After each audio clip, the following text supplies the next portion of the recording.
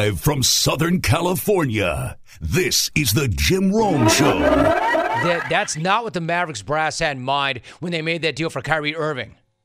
Then again, I'm not really sure what they had in mind when they made that deal for Kyrie Irving. Or who in their right mind would watch the last few years of Kyrie's act and think, hell yes, that's what we need. Yeah. Sign that guy up. Let's go ahead and pair that dude with our young franchise superstar. But that's exactly what the Mavs did. And I'm pretty sure that they didn't do all that just so they could blow 27-point leads on national television to a team desperate and scrapping for a play-in spot, to a team of lasers that shot 6 of 34 from beyond the arc and still managed the biggest comeback of the NBA season so far. I mean, imagine that for a minute. 6 of 34 from beyond the arc, and they still overcame a 27-point deficit. 34. But then again, like I said, I'm not sure what Dallas was thinking when they added that part-time player and full-time franchise killer, Kyrie. And they got that part-time player and that full-time franchise killer by trading away their depth and dudes who actually do get back and play defense. But here are the predictable results. They're now 1-4 with Kyrie and Luka on the court together. And yesterday showed that things are not exactly trending in the right direction for these two. Now, notice I'm not going to blame the entire collapse on Kyrie or Luka or that stupid song. My name is Luka. I live on the second floor. Right. Luka lives on the second floor. And that song is still stupid, and the Lakers still have no lasers. Anyway, it's not just about Kyrie or Luka or what floor they all live on. It took a full team effort to be the first team. Follow this. This is incredible. It took a full team effort. It took the entire second floor to blow a 27-point lead in the association this season. That had not been done. Entering yesterday's game, teams were 0-138 when trailing by 27. 0-138. And yet somehow Dallas gagged that lead to the Brick Show on a night when the Brick Show shot 17% from beyond the arc. You need more stats to explain just how horrible that is. According to ESPN, the Mavs' win probability when they had that 27-point lead was 99.1%. So while it's true that Kyrie played like us and Luka made some critical mistakes, they did not collapse all by themselves. There is a lot of blame to go around. Plenty of blame to go around. Just do not direct any of it at Jason Kidd. Because after the game, the Mavs head coach was asked if maybe he wanted to call a timeout or two to possibly slow down those Laker runs. Yeah, I'm not the savior here. I'm not playing. I'm watching, just like you guys. And as a team, we got to mature. And, we got a lot of new bodies coming back, and we have to grow up if we want to win a championship. There's no young team that's ever won a championship, mentally or physically. And so just to see how we could respond, again, 2.5 quarters, we're playing at a high level on both ends, offensively and defensively. But what the Lakers just showed us is that it's not a race. It's not the rabbit who wins. It's the turtle. And they work the game. And that's where we have to get to. We have to get better at working the game, and we will. You know me. I go way back with Jason Kidd. I don't know if this is about the turtle or the rabbit or maturity or youth or playing both ends. I think that's essentially about them choking. That's what I think. Like, the Bucks got to stop somewhere, right? When you blow a 27-point lead in the NBA, it's just not going to stop here with me, the coach. Plenty of blame to go around here, just not with me. Personally, I'm not saying that Jason Kidd is absolved of all blame, of course. Some of this is absolutely going to stick to him. But to his point, he's not out there running the point. He's not out there finding the open man. He's not out there sticking long-range jumpers or getting back on defense. Yeah, I'm not the savior here. I'm not playing. He's not the guy doing those things. However, neither were any of the dudes that he had on the floor after they built that 27-point lead. And no, I'm not going to put it all on the part-time player, full-time conspiracy theorist, but why do things always seem to get worse when Kyrie comes around? I mean, the Mavs are worse. They're 1-4 with he and Doncic on the floor together. And does that surprise anybody at all? The only surprise to me is that Kyrie hasn't already asked for a trade out of Dallas. Only shock is that he hasn't forced his way out of Dallas already. Then again, as always, with Kyrie, it's not a question of if, but a matter of when. I just expected it after they pulled off that historic choke last night. So if you want to come in here and say, hey, Rome, how about the Lakers? Don't they get any credit for this? No. Yeah, I'll give them a little credit. Not dead, can't quit. Not dead, can't quit.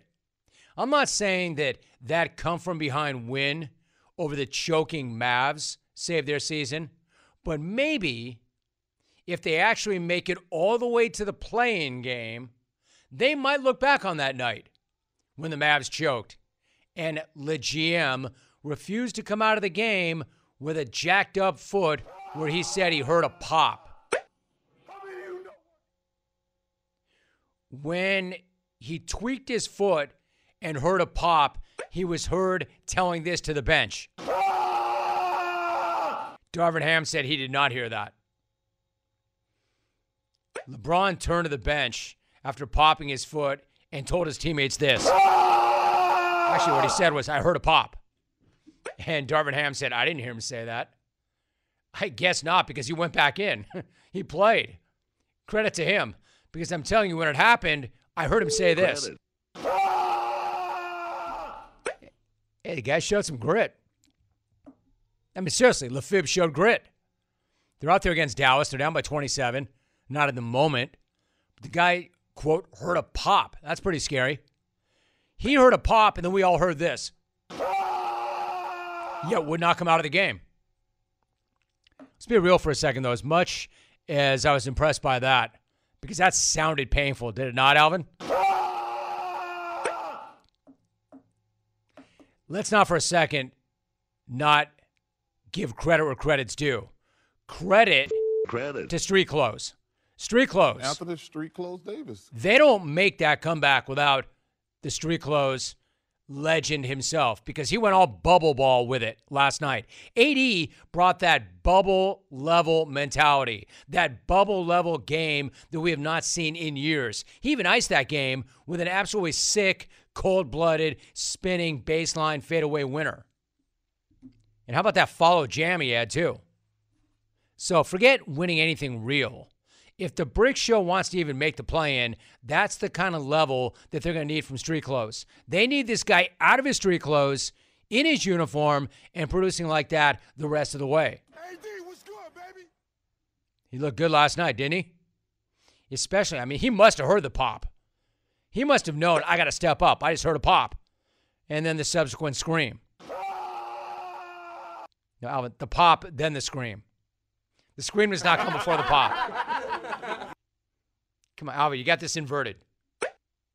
There you go. That's how that plays. After the Street Clothes Davis. Meanwhile, the Mavs stock is going the exact opposite direction. After the Kyrie trade, everybody was hyping the crap out of these guys, which was ignoring the fact that they just traded for a serial franchise killer who can walk to free agency in a couple of months. And everybody was losing their mind because of the talent. All the talent. Put all that talent together. They finally got a second star to go with their first star.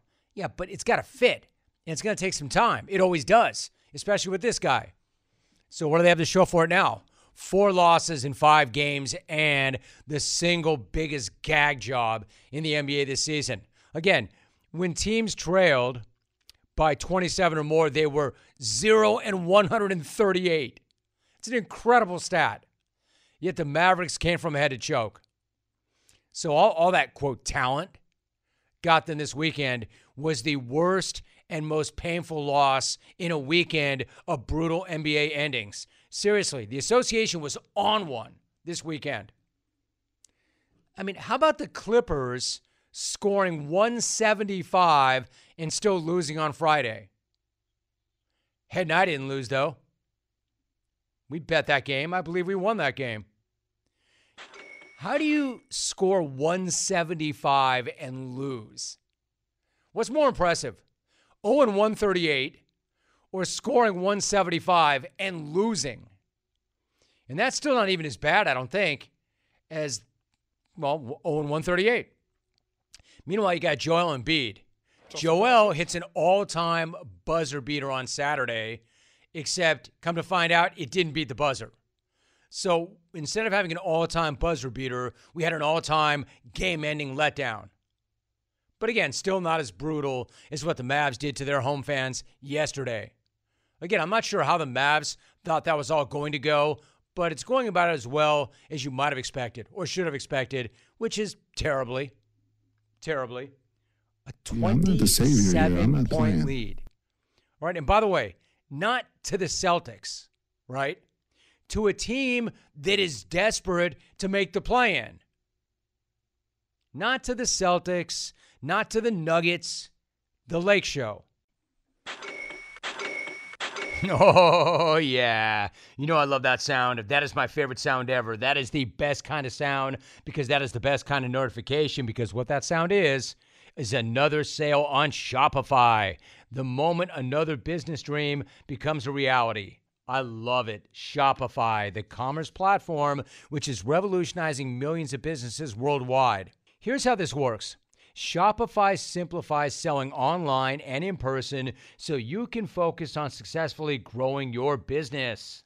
And it covers every sales channel, from an in-person POS system to an all-in-one e-commerce platform. It even lets you sell across social media marketplaces like TikTok, Facebook, and Instagram.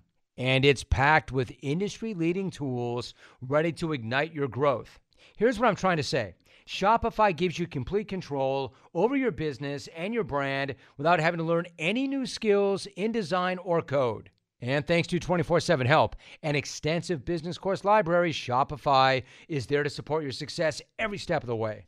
And what's incredible to me is Shopify is how, no matter how big you want to grow, they're there to empower you with the confidence and control to revolutionize your business and take it to the next level. Now it's your turn to get serious about selling and trying Shopify right now. Sign up for a $1 per month trial period of Shopify.com/Rome, all lowercase R-O-M-E. Go to Shopify.com/ROME. Take your business to the next level today. Shopify.com/ROME Rome.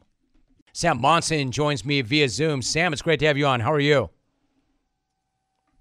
I'm doing well. How are you? Thanks for having me. Good to have you, Sam. Thanks so much. Listen, a lot to talk about regarding the Combine, but I want to start actually with some free agency. Before we get to the Combine, you've got Aaron Rodgers, right? He comes out of his darkness retreat. We still do not know what he's going to do. Let me ask you this. How did Pro Football Focus evaluate his play this season? How did he grade out, for instance, compared to the other starting quarterbacks in his own division? I thought for a horrible moment you were going to ask me to grade his darkness retreat. I was going to say, look, that's I might follow with that, dude. A lot for the NFL right now. I might follow. It hasn't gotten to that level yet. Okay. So Aaron Rodgers, he didn't have the best season this year, but it was kind of in line with what we expected. The last time he had a wide receiver group that was this bereft of a number one offense, or a number one option rather, was 2015 when Jordy Nelson got hurt on the kind of the eve of the season. They didn't have time to find a replacement, didn't have the way of doing it. So he had to make do. And he ended up with this PFF grade about 75, something like that. And he'd been above 90, which is that blue chip elite MVP kind of range in either side of that single season. So that's pretty much exactly what happened here. We went back-to-back years of MVP caliber Rodgers, 90 plus PFF grades, and then boom, straight down into that 75 range, which puts him, middle of the pack in NFL terms because he didn't have truly elite wide receiver help. So it's interesting, Sam. I wonder, if you were to find the right situation, be it there or someplace else, can you see that number bumping back up, or how much about that is slippage or diminishment in play? I think you can absolutely see that bouncing back. I mean, one of the things for Rodgers when you look at the tape is there's no sign of physical decline. We're not seeing a guy whose arm is on the decline, whose athleticism is waning. He really just didn't have receivers that he trusted to throw the ball to. And even though guys like Christian Watson showed up later in the season, made a bunch of big spectacular plays, there's still a long way from impressive rookie who can definitely scare defenses to a guy that has Aaron Rodgers' trust and somebody that he will put the ball towards knowing that he's going to make a play for him. So I think if he finds the right situation, you can absolutely get MVP caliber Rodgers right back there. Sam Monson is the lead NFL analyst for Pro Football Focus. All right, so where does PFF have Derek Carr on its free agent rankings, and what do you think would be the best fit for him?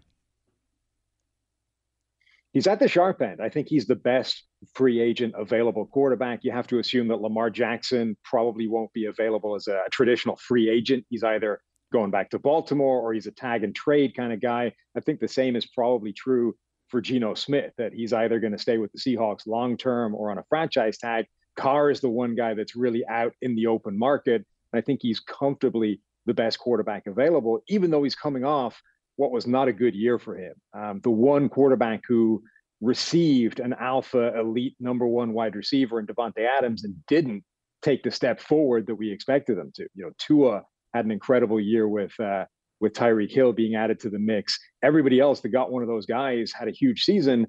Derek Carr didn't, but he's shown, I think, in his NFL career so far that he can be that kind of borderline top 10, top 12 type of quarterback, which, you know, some teams like the Raiders are jettisoning. That's no good for us. We got to go toe-to-toe with Patrick Mahomes twice a season in this division. But for teams that haven't had any kind of quarterback play, that's more than good enough. Sam Monson joining us. So, Sam, if you believe that the Jets are, in fact, a quarterback away, I mean, obviously Aaron Rodgers would be a great intrigue, but the way you grade out Derek Carr, would he be considered in your mind the quarterback away that the Jets need to be legitimate contenders? Yeah, I think the Jets are a perfect example of the type of team for whom Derek Carr would be a huge upgrade. I suspect you're right that they would love Aaron Rodgers. They would love the true guy that can take them somewhere completely different and transcend and really compete with the best quarterbacks in the NFL. But if they can't get him, Derek Carr, and without the trade, so cheaper in some ways, immediately upgrades everything they had last season, whether it was Zach Wilson, Joe Flacco, even Mike White. Derek Carr has shown time and time again he is at a different level there. He would be the catalyst that would help Garrett Wilson have a true breakout season with some real quarterback play behind him. The offensive line should be much better this year than it was a season ago when it was banged up and injured across the board. I think Derek Carr would immediately put the New York Jets in the playoffs and make them a real live contender in that division. Sam Monson, lead NFL analyst for Pro Football Focus, breaking it down for us. All right, Sam, so obviously the Combine does get underway in Indy. Lots of intrigue surrounding the Bears and what they'll do with that top pick overall. What do you think they should do with it?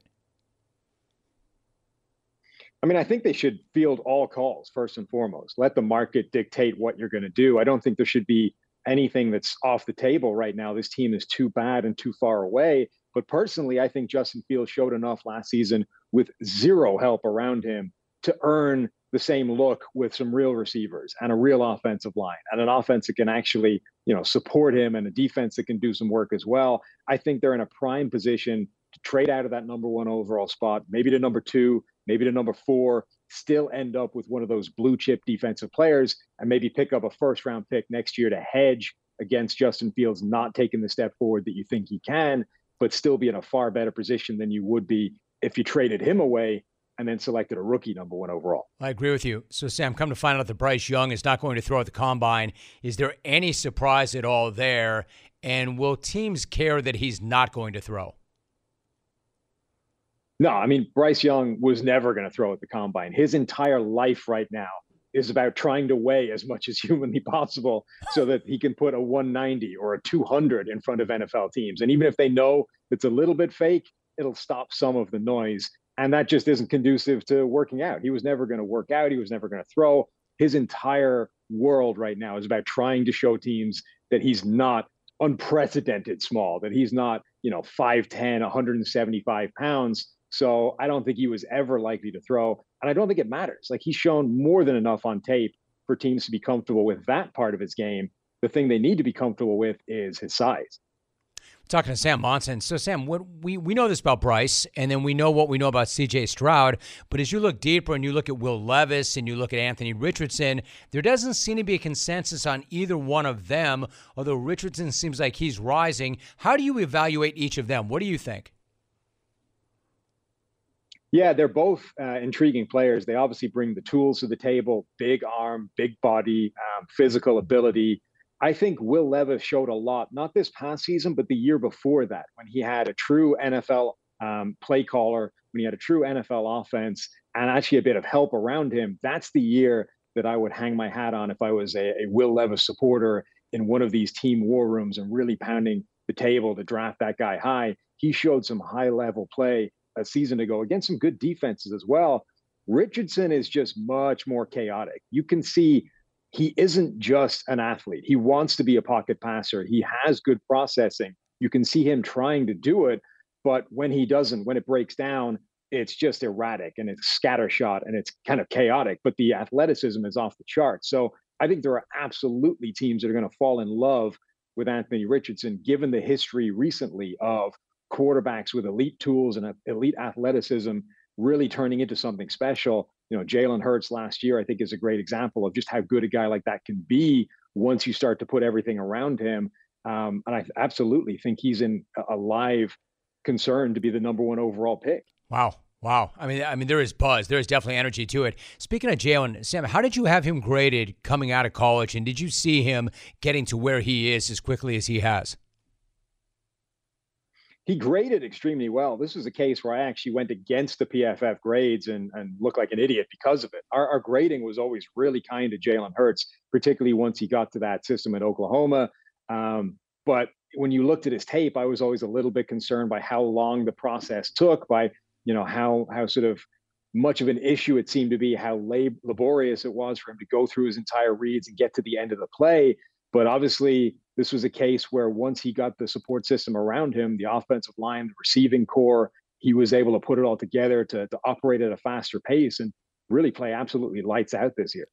We are talking to Sam Monson. He is the lead NFL analyst for Pro Football Focus for another moment or so. Sam, before you go, let me ask you about another position. Last year, for instance, we had to wait until day 2 before the first running back came off the board. In Breece Hall, he went 36th overall to the Jets.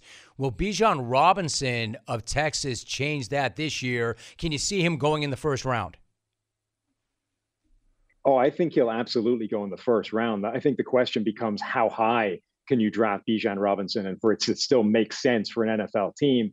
Analytics obviously has been pushing this kind of don't draft running backs high, don't pay them big money on the open market kind of thing. But the rookie contracts mean that you still get pretty good value for a running back really quite high in the draft. You can probably get to the fringes of the top 10. And if he's as good as he looks like he is, and I think we're genuinely talking about a generational running back, maybe the best running back PFF has seen enter the draft since we've been grading college, which starts in 2014. I think that guy's worth absolutely a first-round pick.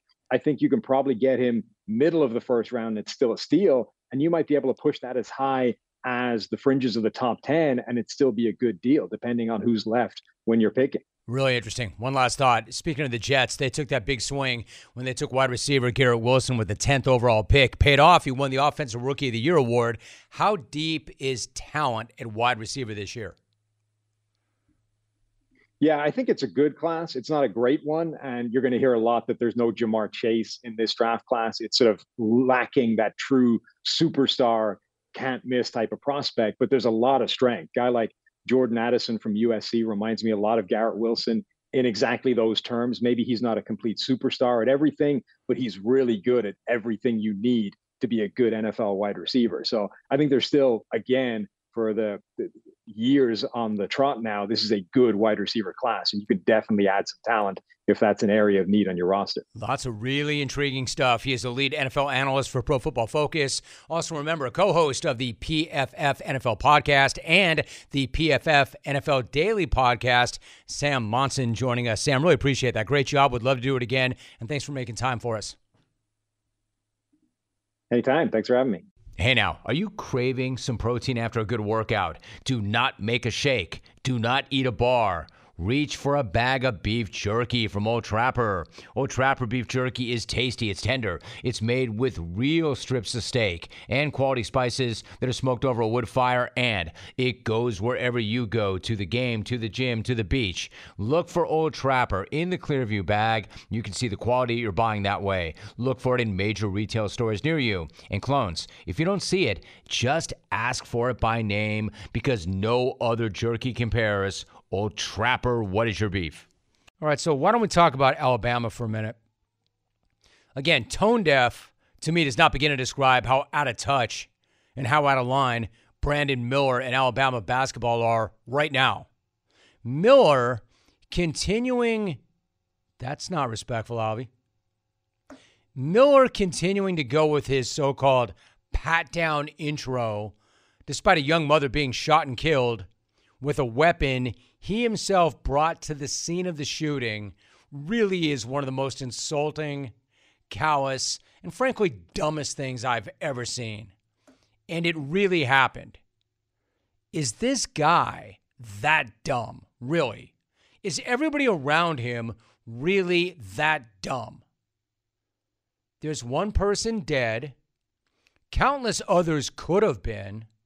And not only is Alabama continuing to play this guy, but prior to their game against Arkansas, he actually had a teammate pat him down during his introduction, something he's been doing throughout the entire season. But even after one person was shot and killed, and Miller was at the scene when it happened, not charged with anything, but he was there. Somebody was shot and killed in cold blood with a weapon that he brought to the scene, and yet he thought doing the pat-down introduction was still a good idea. Listen, I don't care that he has not been charged with anything. This guy may not be guilty of a crime in Alabama, but make no mistake, he is guilty. He is guilty. Guilty of some of the worst judgment ever. Guilty of extreme stupidity. Bringing a gun to a scene where you had to know there had been drinking and some sort of beef or confrontation is reckless and stupid enough. But acting like it never even happened, and then unfathomably continuing with your pat-down intro not long thereafter as a family grieves the loss of a daughter is mind-blowing in its stupidity and callousness. And that is on him. He's 20. He's 20, presumably with a brain. How can that guy not know how horrible that looks? How can that guy not know how horrible that actually is? And knowing that this guy's done it all year long, and that he's not the sharpest tool in the shed to begin with, how does nobody on that coaching staff or athletic department or anybody close to him, knowing that he's done it all year long and is probably going to do it again, pull him aside and say, hey, dude, you know that stupid pat-down thing that you've been doing during the entire season? Given that somebody is dead and you delivered the weapon to the scene that killed her, you're going to want to stop doing that. But apparently nobody did, because they must be as dumb as he is, or even worse, they're not that dumb, and they just don't give a damn. Hey, Bama basketball, pull your head out of your ass. A 23-year-old woman was shot and killed in cold blood. Wake the hell up. Because continuing to play this guy and seeing him continue to do his pat-down intros shows that you really don't give a damn about anything other than winning games, getting a 1 seed, and trying to take down a natty. And then thinking somehow you're validated.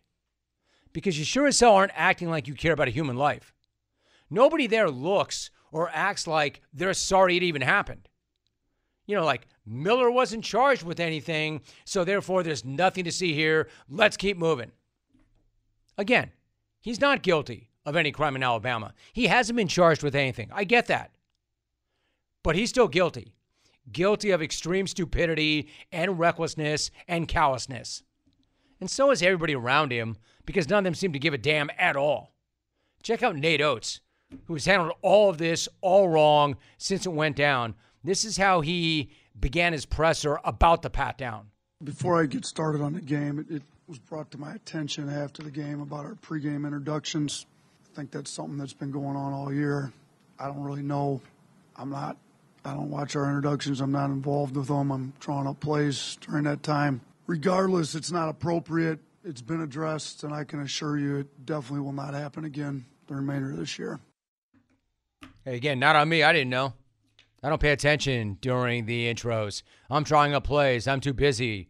Quote, I can definitely assure you that that will not happen again the remainder of the year. In other words,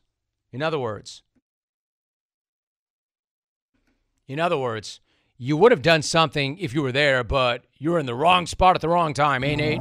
Spot at the wrong time, so. Him going with the I wasn't there or I was and I didn't see it. Yeah, you forgot to mention one thing, Nate. They are college kids, and you can't control what they do outside of the actual game. And in this case, right before it. But thanks for letting us know that it will not happen again. I mean, are you going to save that pat down for a big three in the second half? During the start of the next game, does Brandon go with the handcuffs, then getting put into the back of a squad car intro? Hey, you said I couldn't do the pat down. Do they break out a chalk outline on the floor where the body might lie? Do they do that? If they can't do the pat down, are they still allowed to string some yellow police tape around the other starters after they've been introduced? Can we do that? And if the walk-on can't continue to pat down the lottery pick, can the walk-on read Miller his Miranda rights after he's been introduced? Or if that's too much, can another teammate roll out onto the floor in a black robe and slam a gavel, guilty? Or in fact, can he pick having a jury over the judge to determine his fate, and the rest of his teammates can come out as a jury of his peers and select a foreman who reads the verdict? Is that okay? Or does a teammate go crime scene investigator looking to extract DNA from the basketball while another studies it in the lab to see if there's a perfect match? I mean, way to go, Bama. Way to take one of the worst situations and handle it worse than anybody's ever handled almost anything. I can't wait to see what they do next to show how little they really care about any of it. The pat down in the introduction days after somebody was shot and killed. It's been addressed, and I can assure you it definitely will not happen again the remainder of this year. Well, that feels good, Coach. How was it not addressed before?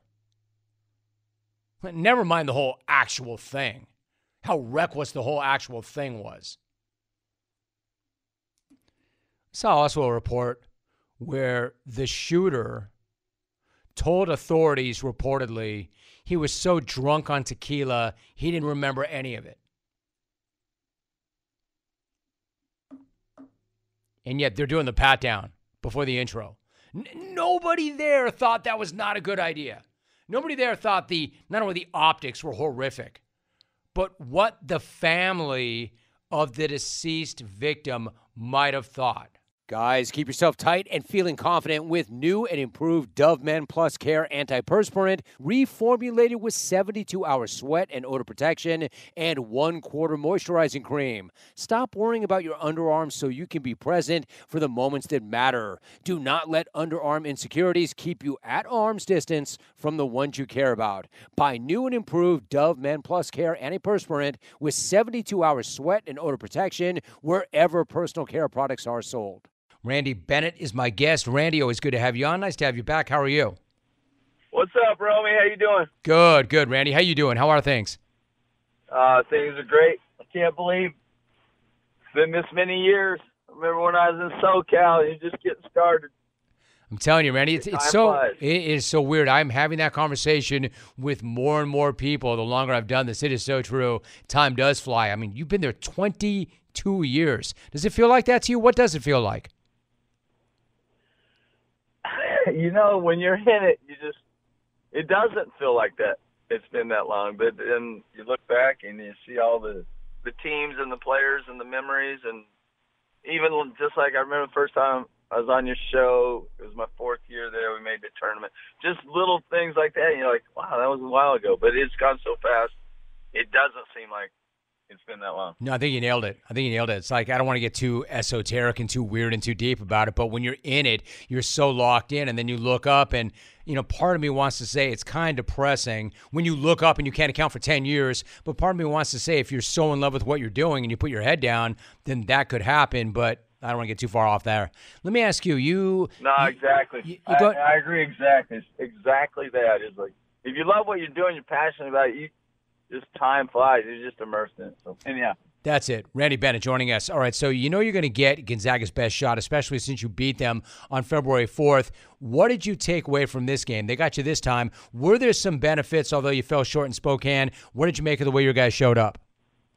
Well, the first takeaway is how lucky we are in where we're at to have a rivalry like that. I mean, it's an unbelievable, probably as good as there is in the country as far as an atmosphere. I mean, you are in there.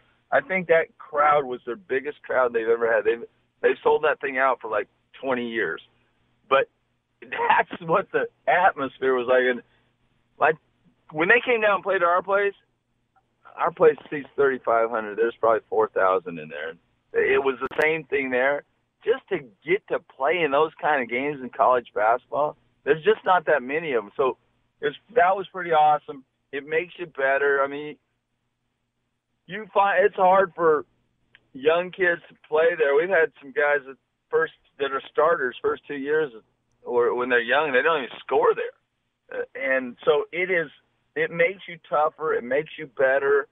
It'll help us down the road. So we're playing in that game, and then we were a little overwhelmed early and turned it over against press and got down, which you don't want to do against them. But we got it under control. We had 3 turnovers second half, and got back in the game, and I think we got it down to a 5-point game. But they are good. Timmy was a beast. We have to do a better job there. Hopefully we get to play them again in the conference tournament, but we have work to do before that. But, my takeaways were we have to do a better job on Timmy, and we have to take care of the ball. He is a monster. Randy Bennett joining us. The point that you make about, you have a building that has 3,500 people and you had 4,000 in there when they came to your place. And when you go there to deal with them, that's a really hostile environment, a really difficult place to play. And when you've got young guys who have never been exposed to that, man, of course they're going to struggle. I think, Randy, it's kind of like when I was in college at UC Santa Barbara and we had the Thunderdome, we didn't have like a max capacity place either, but it was always a really tough place for others to come into. But then we'd play UNLV, and UNLV was like the Gonzaga at the time. UNLV was a team that was winning national championships, and it was kind of a similar thing, right? You go to Thomas and Mack, and they've got 15,000 people there, and they're like an NBA team already. I mean, do you see kind of a similar, analogous situation into what you're saying? Oh, no question. And I was around when UC Santa Barbara was like that, and that league was the league then, and UNLV was just, they were going undefeated. They were win national championships, and they were the show. But you can't simulate it. Somebody asked me, hey, did you turn on music and stuff at practice to simulate it? I'm like, no, that's not going to get it. You walk out on the court before the game, and I tried prepping we have a real good freshman, Aiden Mahaney. I tried prepping him before the game. I'm like, you better be focused when you go out there for warm-ups an hour and a half early, because they are going to be there, and they are going to start working, getting in your head, getting you distracted. And it's just you can't prepare them for it. The only way to prepare for it is to have done it.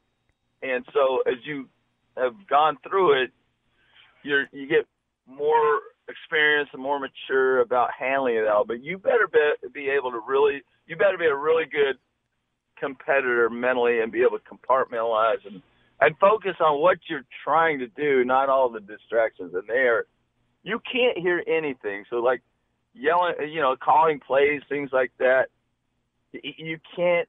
It's just different. As a coach, it's different. It's really different as a player. And then they make a little run, and you just constantly have to keep your composure, which we didn't do a great job in the first half. But it's what makes you good.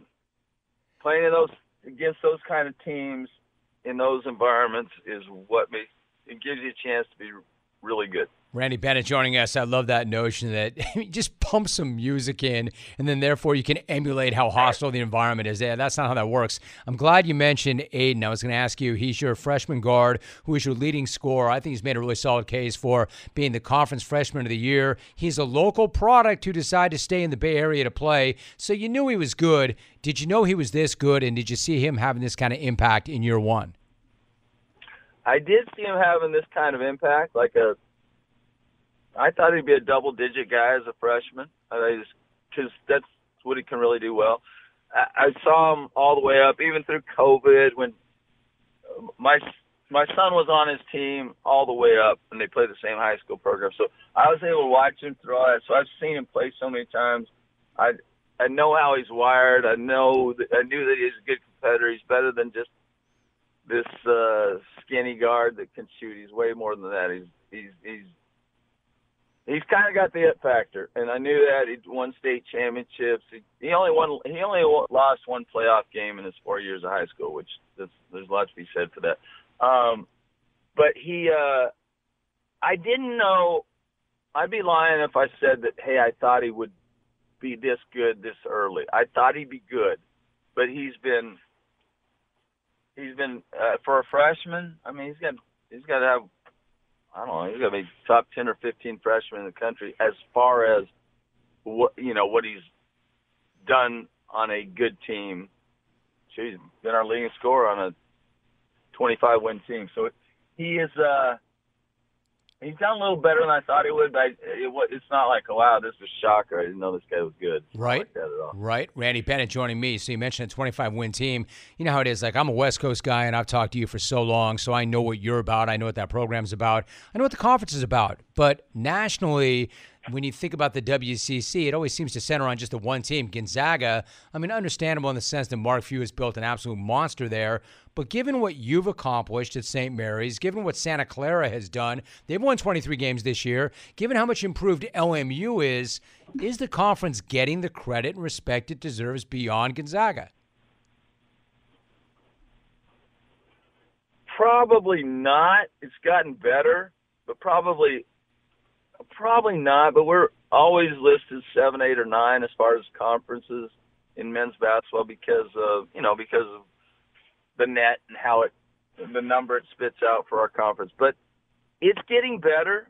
The problem with Gonzaga is they still all the Thunder because of how elite they've been in over 7 or 8 years. I think they've been ranked number 1 in the country for like 6 of those 8 years. They've gone to 2 Final Fours and gone to 2 national championships. So I get it, but there's some other stuff going on in our league that kind of goes under the radar a bit. I think what we've accomplished has a little bit, and as you said, Santa Clara has Herb's done a great job. They've been really good the last couple of years. So, and they get their guys back. They'll be really good again next year. So they and then Loyola Marymount has had a good year. BYU is a good program. So our leagues, we have to keep pushing. Guys have to keep kicking in resource-wise. And if you want to compete to play for a at-large bid, you have to kick in resources. And I think other teams in our league have started doing that. I think us, BYU, and Gonzaga have been doing it for a little bit longer. But if you want to be getting that conversation, you're going to have to. I think some other schools have started figuring that out. So, Randy, one last thought. If you wanted some big-time resources, even more so, and you have a commitment, but even more so, you could have found them. Much like I've talked to you for years and years, I've been talking to Mark Fuse since he got that job, and it seemed like, Randy, for the first 10 years, I'd say, well, Mark, if you want to go win a national championship. And at first he was kind of good-natured about it. Then he got sick of the question. And then I stopped asking it because it's very clear he could achieve every single dream without leaving where he is. I could argue the same thing about you, or I could put to you in the form of a question. You've done a great, great job at St. Mary's, but you could have left. You've been approached. Every time a high-profile job opens up, your name comes up. What is it about that school and that program that has made you want to stay for nearly a quarter of a century? It's a great question. One, probably the biggest is I'm happy, and don't mess with happy. So I'm happy here. They've done a lot to make it where I can stay here and have a chance to play at the highest level. So Gonzaga is a good gauge what they've done there, and if they can do what they've done, then we can do that as well at St. Mary's. It's just you have to get good players, and you have to have the resources, and you have to have an administration that is 100% on board as far as trying to just. Some decisions don't cost money. Some decisions are just a commitment. We're gonna do this. We're gonna do that. We want our men's basketball program to be as successful as they can. Without going low character or cutting corners or anything like that. So as long as those things are in place, the other factor is once you're at a place, it becomes your home. It becomes your place. You have a lot of equity in the program. You have players coming back. You watch their kids grow up. I can't put a price tag on that, but it's worth a lot. It's just kind of your family, your home. And when you jump around, if you go to a place and you're there 5 or 6 years, and then you bolt because of the things you said, or because you don't think you can take it any further there, it's different. That isn't your home. That's a place you coached for 5 or 6 years and then moved on. But I think what Mark has and what I've been able to get here is different. And I do think it's a way to have a really successful program. There's a lot of coaches that have very successful programs who have done the same. And then there's a lot that have jumped around and it's not the same. And then there's a lot that have jumped around that have had success, and that's kind of the way they're built, and they like that. But I'm not here to judge anybody. I guess to each their own. I agree. I think, though, what you just said, Randy, that makes the most sense, and you're not the first one to say it, but I love it every time I hear it. Don't mess with happy. Don't mess with happy. It's such a great, great point. St. Mary's is having another great year. We're talking about a 4-time WCC Coach of the Year. The WCC tourney does get underway next Monday, March 6th in Vegas. And not to get too cheesy about the whole thing, but I know what you're saying when you say, listen, I built this thing and people come back. I've done this thing long enough that you could start the interview and saying, you know what, I can't believe how long we've been doing this. And it always means something to me when somebody I'm talking to says that. And it's happening more and more. It always makes me feel good. So, Randy, great to have you on. I appreciate the relationship. Good luck in the postseason. And hopefully we'll do it again soon. Likewise. You're a legend, brother. Keep doing what you're doing. You too, Coach. You too. Randy Bennett. Hey now, are you craving some protein after a good workout? Do not make a shake. Do not eat a bar. Reach for a bag of beef jerky from Old Trapper. Old Trapper beef jerky is tasty, it's tender, it's made with real strips of steak and quality spices that are smoked over a wood fire, and it goes wherever you go, to the game, to the gym, to the beach. Look for Old Trapper in the Clearview bag. You can see the quality you're buying that way. Look for it in major retail stores near you. And clones, if you don't see it, just ask for it by name, because no other jerky compares. Old Trapper, what is your beef?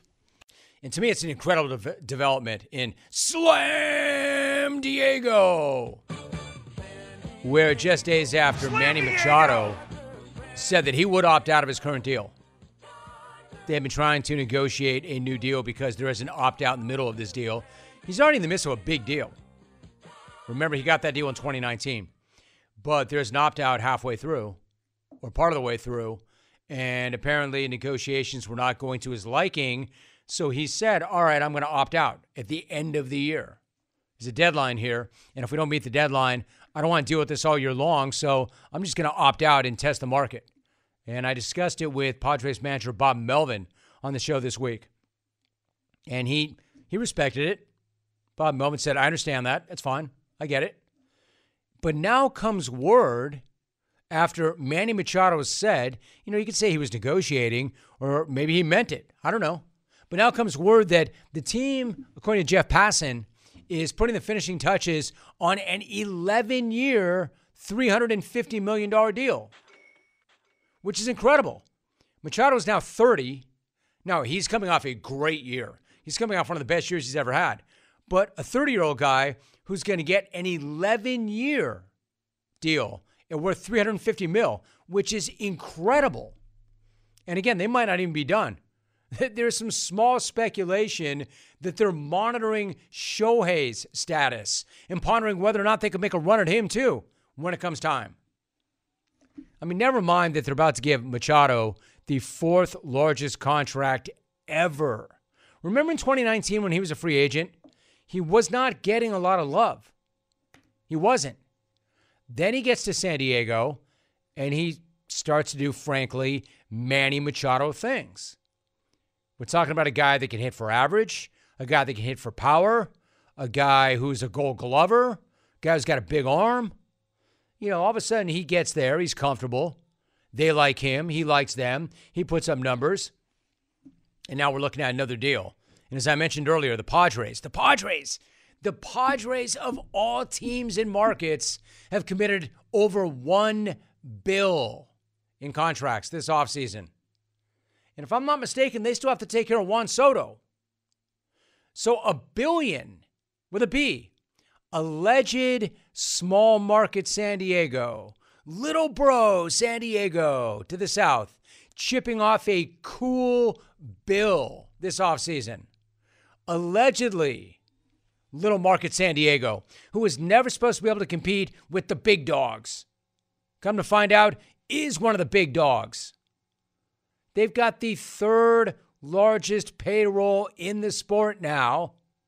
And not only are they a big dog, they're a big dog lifting their leg and taking a leak on every other dog in the sport. It's incredible. I got my break in San Diego in 1990. So I've been tracking this for a long, long, long time. Tony Gwynn would come on the show back in the day. The Pods all would. Ken Caminetti, my guy. I mean, I've been tracking this a long, long time. I never thought that I would live to see the day that the Padres of all teams could make this type of commitment. I mean, it's jaw-dropping. Never mind building a bully. Never mind building and becoming a super team. They already are one. Find me another team that's got the firepower or that's as fearsome to match a foursome of Machado, Tatis, Soto, and Bogarts. Oh, wait. Find me another team with those 4. You can't. So not only are they a bully, they might be the team to beat in the NL West over the Dodgers. Yeah, Dodger Jim just said that. Maybe. And if they're the team to beat, I'm saying if, but you can make an argument now. If they're the team to beat in the NL West, that sure as hell might make them the team to beat overall. And if they were to do that, if they were to finish, that would snap their 54-year championship-less streak. I'm telling you. Let me tell you something. You know what that would represent? You know what that means? If they were to win it all, the Padres, a franchise that has never won it all. Let me tell you what that means. You know what that is? That's what's in. That's what's in. They need to deport those dopes. Extradite those dopes anywhere but out of San Diego. Like, I have no idea where all that money's coming from. That's what everybody wants to know. Like, where are they getting all this money? Where's the jack coming from? I don't know, and I don't care. That's not my problem. It's not my money. I don't want you to tell me how to spend my money. I'm not going to tell them how to spend their money. Because, as I always say, and this is a fact, not every owner in professional sports wants to win it all. Fact. I know that sounds really counterintuitive. Like, well, Rome, why would they be in it if they weren't in it to win it? Because they're in it to make money. Not all of them want to win it all. You know why? Winning it all is really expensive. Not everybody treats it like that. Some are treating it like a business. They've got widgets that they're selling. So keep that in mind. That's what's also in. That's what's in. Yeah, but nobody could ever accuse the Padres of not wanting to win it all. Not anymore. In fact, you look at these dudes to the south of where I'm sitting right now, I'm not sure there's anybody in that sport that wants to win it worse than the Padres. Fact. They may, in fact, be the ones to beat right now. Yeah, I said that. You know why? Because that's what's in. $1 billion? A bill in the offseason. And they may not be done. Like, Machado was gone. He was gone a few days ago. And now he's locked for 11 years, allegedly. And he had a hell of a year. He was second in the MVP voting. Fernando Tatis went down, and he led them to the NLCS. And they beat the Dodgers. And they beat the Mets. And Tatis is coming back. And Bob Melvin said last week on the show that he looks great. Unbelievable. Unbelievable. Let me talk about that, quote, fight between Jake Paul and Tommy Fury. Say what you will about that spectacle, and I know there's a lot of bad things to say about it, but the one thing positive that you can take from that is it did create a bleep ton of content. Good boxing? Let's not get into that. Let's not get into that yet. But lots of content. Weird content. Good content. And most of all, good stuff from some dude named Radio Raheem. Now, some of you felt like he was the biggest loser of all that night. That Radio Raheem lost that night. A lot of you think so. He took quite a bit on social. I don't feel that way. Not me. Not at all. Because while both Jake and Tommy spent much of their time clinching and losing points because of it inside of the ring, there was nobody quick enough to get a hold of Double R and his microphone outside of the ring. Because my man was doing work, yo. He was doing work. And please forgive me, YouTube bros, I'm not exactly familiar with a lot of the characters that are as a part of that promotion, even including, frankly, Radio Raheem. At least I wasn't until now. But right now, I'm all about this dude. Right now, I've got respect for this dude. Right now, I can't get enough of this dude. Right now, I love this dude as much as he evidently loves Jake's bro, Logan. How do I know? He said as much. No joke. He professed his love for that dude in fight. Check out this incredible in-fight exchange between Logan and Radio Raheem. This was going on during the fight. I said, Jake, I love you. I'm not going to give you a big speech. I know you got this, but either come back victorious or come back on your shield. I love you, bro. I love you too, man. How do you feel like he's doing so far in the fight? Incredible. I mean, it's pretty clear what he said. I mean, he must have led into that with, what did you tell your bro? He said, I didn't have a lot to tell him. Just, if you're going to go out on your shield. I love you, bro. To which Radio Raheem said, because he thought it was directed at him, I love you too, man. I love you too, man. How do you feel like he's doing so far in the fight? Incredible. And move right on. Yeah, man, I love you too, man. Yeah, but dude, he was talking about he had love for his brother, not you. I love you too, man. I mean, I need that one more time in its entirety. I said, Jake, I love you. I'm not going to give you a big speech. I know you got this, but either come back victorious or come back on your shield. I love you, bro. I love you too, man. How do you feel like he's doing so far in the fight? Incredible. So, of course, everybody is coming for this dude because he misread what happened. he misinterpreted what Logan meant. He thought Logan was directing his love at Double R and not his brother. And everybody rushed in to kill this guy. But I'm here to tell you that'll happen. I'm here to tell you why I'm not here to hate. I have certainly made my share of mistakes on live TV. Certainly way more damaging than that. And as for what he did or said there, that was probably better. Follow this. That exchange right there was probably better than anything that happened in the ring. Let's face it. You know what we're talking about here? And I'm not even here to hate it. Again, I feel like I'm in the minority. What we're talking about here is more content than actual sport. And that right there was great content. We're talking more about event and spectacle and show than actual sport. We're talking content and show and not so much sport.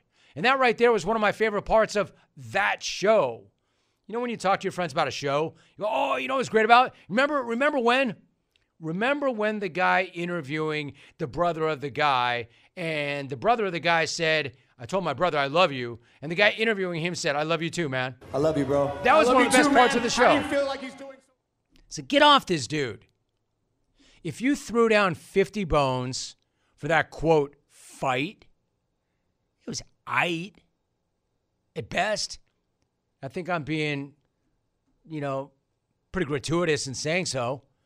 But I need more of a return on my investment for that fight than just the fight itself. Because the fight itself did not really justify the 50 bones. So instead of killing R2, you should be thanking this guy. I say it freaking every single day on this show. I've already said it today. Can you make it better? And he did by professing his love for Logan when Logan was professing his love for Jake. I love you, bro. I love you too, man. How do you feel like It's awesome. And you never want to make the ref, or you never want the ref to make it about them. And the ref did. And you never want the announcers to make it about them. And Double R did. But in this case, I'm glad he did. Because he wasn't done yet. There was more. In fact, he was just getting started. And he knew when he stepped between the ropes to interview the fighters after their, quote, content, my man was going to get nice. My man was going to get nice. He does what any great interviewer does. He went next level, and he created more highlights than either of the alleged fighters had all night long. Oh, and by the way, Jake lost. He lost for the first time in his, quote, content career. Tommy Fury won the fight. And no joke, Raheem had the greatest opening question. My man won the night in so many different ways. He had the greatest opening question for a winning fighter, UFC cat, or any combat athlete I think I've ever heard. Bar bleeping none. Check out what he said to the victor after he won the fight. Radio Raheem here with Tommy Fury. You have every right to shed these tears of victory, of glory, of joy. You've done something for your family. You've done something for your name. You are more than a contender. You are a warrior. Talk to me about the feelings pumping through your heart at this very moment. First of all, I love the way he ID'd himself before asking the greatest question ever. Radio Raheem here. Radio Raheem here with Tommy. It just kind of rolls, doesn't it, off the tongue? Radio Raheem here. And then that question. That question to a dude who just beat a guy who has never beaten a real boxer. I mean, we all know about the combined records of the guys that he had beaten. Yet that was still the toughest fight that Jake Paul ever had, and he beat him. And how's he set it up? Not like he had just beaten Mike Tyson in his prime. Tears of victory, of joy. You've done something for your name, your family. Never mind that his family boasted a great heavyweight. It's incredible. Again, he beat Jake Paul, not Mike Tyson. Alvin, can I have that one more time? Keep this in mind. This is what he said to a guy who just beat a YouTuber. Radio Raheem here with Tommy Fury. You have every right to shed these tears of victory, of glory, of joy. You've done something for your family. You've done something for your name. You are more than a contender. You are a warrior. Talk to me about the feelings pumping through your heart at this very moment. Incredible. Man, that is some amazing content. That is some legendary bleep right there. I mean, two guys that I have immense respect for in the way they handle themselves in the ring. Post-fight, Jim Gray, Larry Merchant. Two tough-minded guys who ask tough questions. Tell you what, they needed the help of some incredible boxing personalities to make their magic, right? Not Radio Raheem. And I said legendary bleep because then he did it again. He went legend when it was time to interview Jake Paul, who is no longer undefeated. Double R went with a straight F-bomb when he got a hold of Jake while acting like he was interviewing Arturo Gatti or Mickey bleeping Ward or something. But fighting the way you did, that makes you a true fighter, a true champion in your heart and soul. We saw you give everything tonight. You are a boxer. You are a man. Talk to me about this. Wow! An effing warrior. You are a boxer. You are a man. A true fighter. A true champion. Incredible. Fighting the way you did, that makes you a true fighter, a true champion in your heart and soul. We saw you give everything tonight. You are Raheem, a my man. You made it better. So while I'm enjoying it all, most of you are coming for my guy online. Don't. Because without him, what are we left with? Just that, quote, fight. For real. The fight had all the right elements leading up to it. There was drama. There was anticipation. There was beef. There was energy. But in the end, you know who delivered? Not Fury. Not Paul. Either Paul. Radio Raheem was the big winner. They should have wrapped a belt around that guy's waist. I'm telling you, man, don't hate on this guy.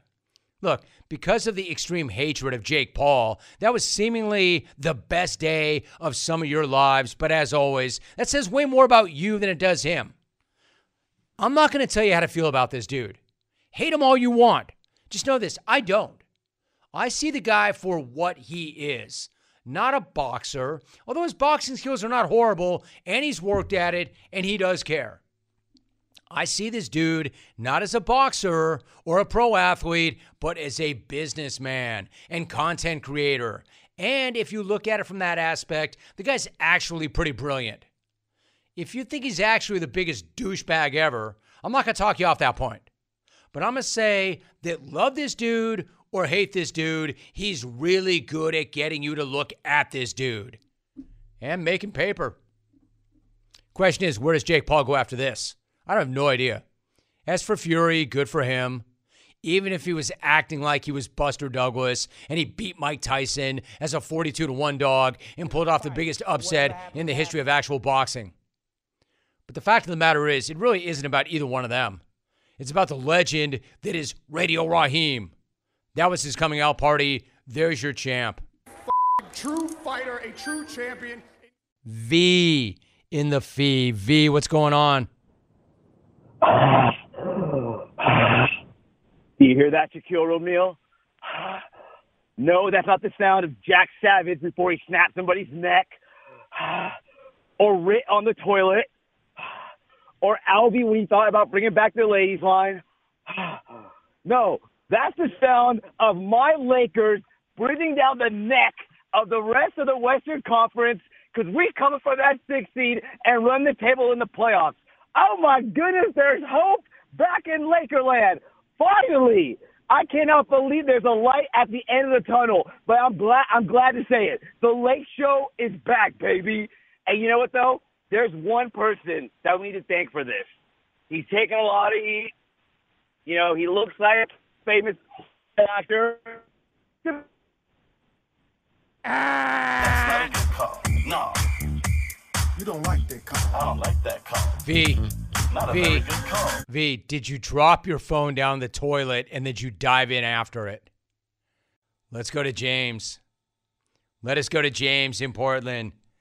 James, my man, what's going on? Hey, my man, and Albie, brother. There may be a V in the fee, but you'll always be the P in the V.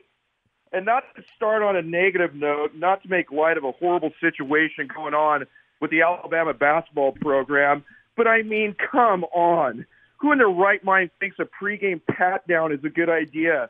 Oh, wait, the entire athletic department of Alabama.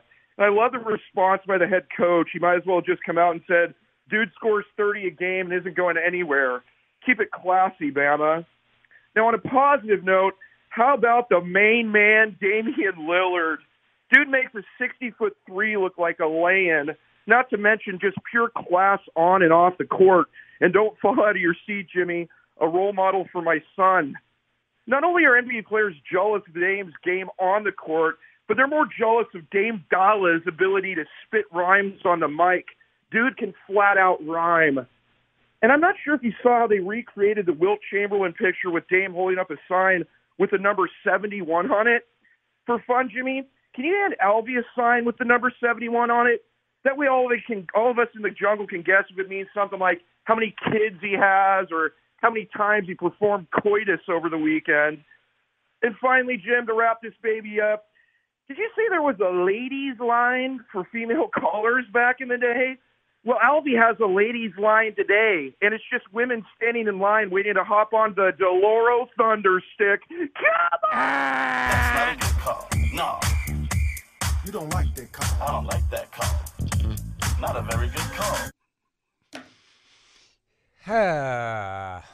James, my man, not okay. James, my man, you kind of hooked me with the straight take.